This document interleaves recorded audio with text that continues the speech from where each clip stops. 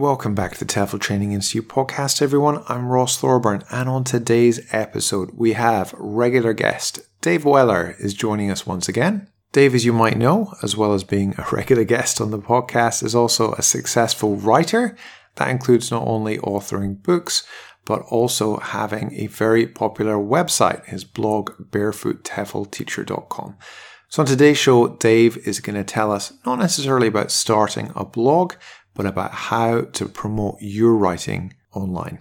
Dave's going to tell us about where you can post your writing online, how to discover what people are searching for online, how to choose a title for whatever you post, and more. Enjoy the episode.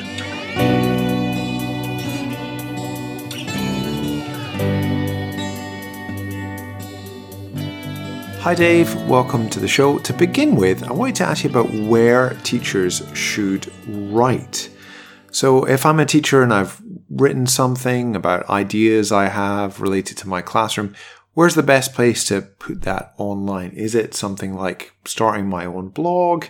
Is it something like guest posting on someone else's blog? I don't accept those on my blog, but I often get asked about it.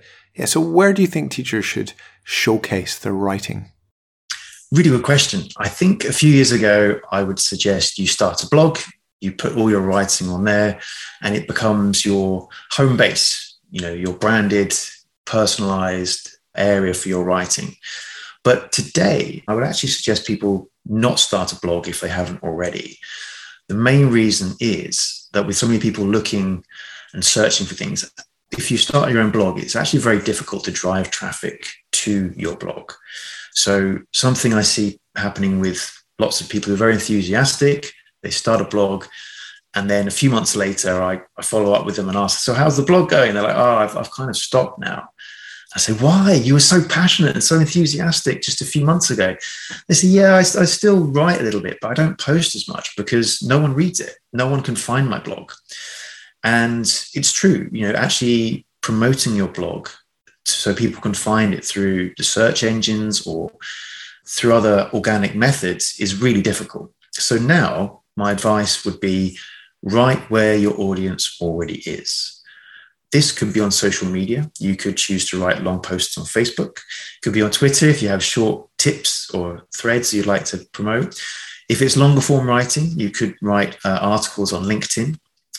Or you could write on private sort of article aggregators like medium.com. And a lot of these platforms like LinkedIn and Medium already have huge audiences of people, millions of people who are looking every month for articles to read about specific topics, which you can tag and let them know that your article is about something they want to read about. So why is it so difficult, Dave, for people to find those blogs, to get them to rank highly on something like Google?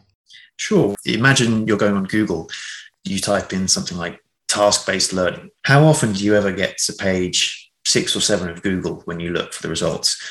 You probably don't, right? You look down the top 10, you see something that looks vaguely credible, and you click on that, maybe 2 or 3 articles, and you're done for the day. And that's why people can't find a blog when you start writing. So many companies spend lots of money to push the results of their website to the front page of Google or the front page of Amazon or the top of the podcast aggregator list. And so it's very hard for an individual to get to that list. Okay, so what are some ways then, Dave, that teachers can promote their writing, whether they're writing on their own blog or social media or somewhere else? Well, there are a few buckets or areas, categories maybe, that you can use to promote. So the first one would be promotion on the platform you're on. So if you're writing on medium.com, there are ways you can tag your article with the correct category so people will find it more easily, keywords you can use, and groups you can join if you're on LinkedIn. And so really learn about the platform you're using to be able to promote on that platform. Secondly, promote on social media. So if your platform is LinkedIn or Twitter, then learn how to use that platform effectively with things like hashtags or tagging or keywords, and you can really find out how to best utilize the platform you're on. Another way to do that is it's very quick and easy to recycle social media content from one platform to another. For example, if you write an article on LinkedIn, you can write a short blurb to put that on Twitter. You could then screenshot that tweet, put that onto Instagram and Facebook. So with just a few minutes extra work, it's much easier to go wide across a number of platforms, and while you're going deep on one particular platform that you're writing on. Another way to do that is start an email list. This is a little bit more complicated. Some platforms allow it, some don't. It might even, like medium.com, for example, has a function where it asks your reader if you would like to follow this person in terms of notifications and also receive an email when they post a new article. Other platforms, like if you're writing on LinkedIn, don't allow this, but you might also choose to have software or a service online which allows you to capture emails. So that way, every time you post an article, you can email your list of people that are following you and let them know to come and read your latest article. And a final category would be guest posting. If you read other blogs which are in your niche or your category, you can always reach out to them, click the contact us button on the website, send an email and say, hey, I love what you're doing. Can I write for your blog? Obviously, for you, that doesn't work, as you've already said, you don't accept. But I'm the same as well. On my website, I don't allow guest posts because I kind of want it to be all my own thought and all my own writing. But that doesn't mean to say a lot of people don't do that. A lot of people do allow them. You mentioned earlier about what people search for on Google. How can I find out what things people are searching for?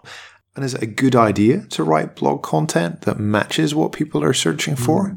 Well, I'd say yes, but with a caveat of be a little bit careful. So you can find out what people are searching for on Google and which would be the most popular topic, but don't let that sway you too far away from what you want to write about. If you imagine a Venn diagram, then in one circle would be things that you want to write about or you know a lot about that you want to share. Another circle would be things that people are searching for on Google. And actually, there is a third circle as well, which is the phrases and keywords that people type into Google to find what they're searching about. And the sweet spot is right in the middle of those three circles. And that would be the best way to choose the keywords, the phrases, the topics that you're going to write about. The second circle is what people are interested in reading about. And the third circle is what they actually type into Google. Now, you would think they would be the same, but not necessarily. Okay, one example, again, let's go back to task-based learning, which I mentioned before. Someone is very interested about task-based learning, but actually they know it by a different name. They might type into Google task-based language teaching. Or depending where they're from, they might type in project-based learning, or maybe even slightly different, inquiry-based learning. And you can actually do searches on various tools to find out which one of these is the most popular search term. And you can then include that or phrase it in those terms so people will find it more easily on Google or similar search engines. So it seems like it'd be really useful then to know what people type into Google. How can you find out which keywords people are searching for, Dave? There are a number of ways, ranging from quite simple to quite complex, and also from free to there are some paid services as well. So we'll start at the simple and free side first. So the easiest way to sort of see what other people are typing into Google around a topic would be to go to Google directly and rely on Google autocomplete, which when you land on google.com, if you start typing in, say, task-based into Google, you'll see the drop-down expand and several suggestions pop up of what you could be typing for. So it might say task-based learning curriculum, task-based learning lesson plans, and all of those, Google is suggesting them not randomly, but because it knows that other people who are interested in those first two keywords have typed that in fairly high volume previously. So that's one way to see at a very simple glance what people might be searching for. Now, it's simple, it's free, but it doesn't give you too much information in terms of what you were suggesting before, which is search volume, how many people are searching, and also how much competition there is.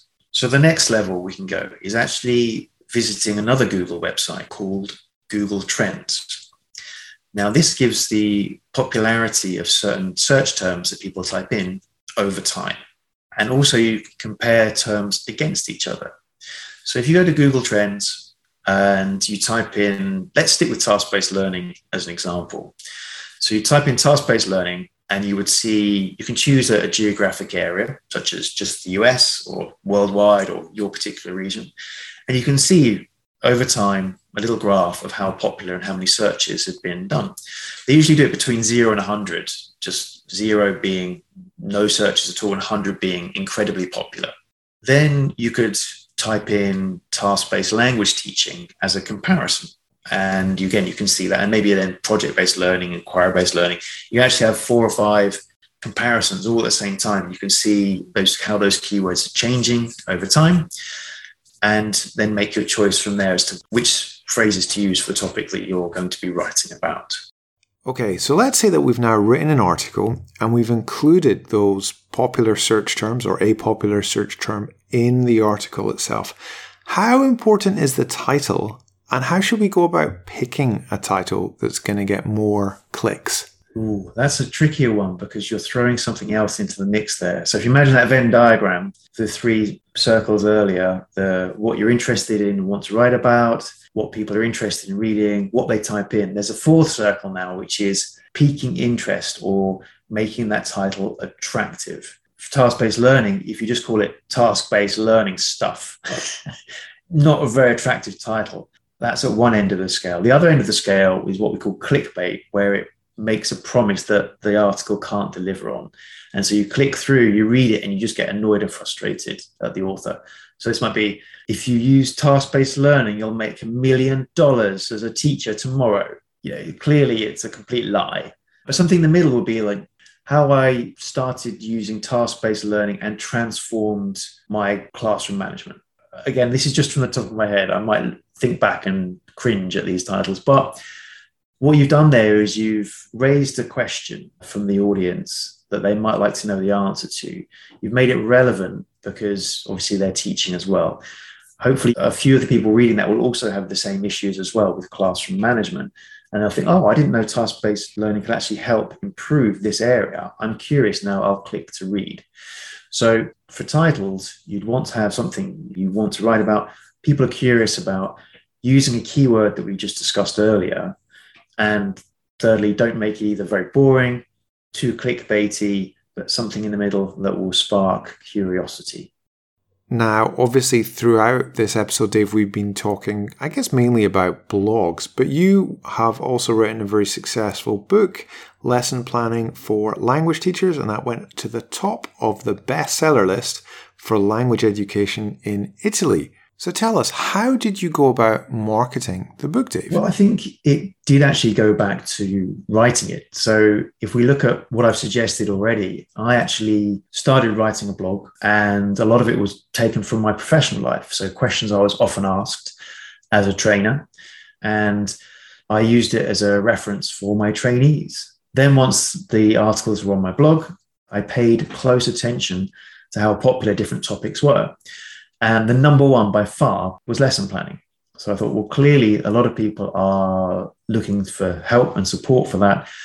And so I collated what I'd written so far, which is probably about a third of the book, and then expanded it and put in a framework and wrote it. So I already knew that it had a good chance of being successful based on data from my professional life, data from readers online. And so it gave it the best possible chance of success before I even launched the book. In preparation for launch, again, I did keyword research on Amazon, on Google, to find out what people were searching for, which phrases were popular and weren't popular, to help me decide my title and subtitle. I then asked friends to buy it, to review it, and that, I think, gave it the initial impetus, and it gathered momentum. And then after a while, it became more popular and achieved the success that it did.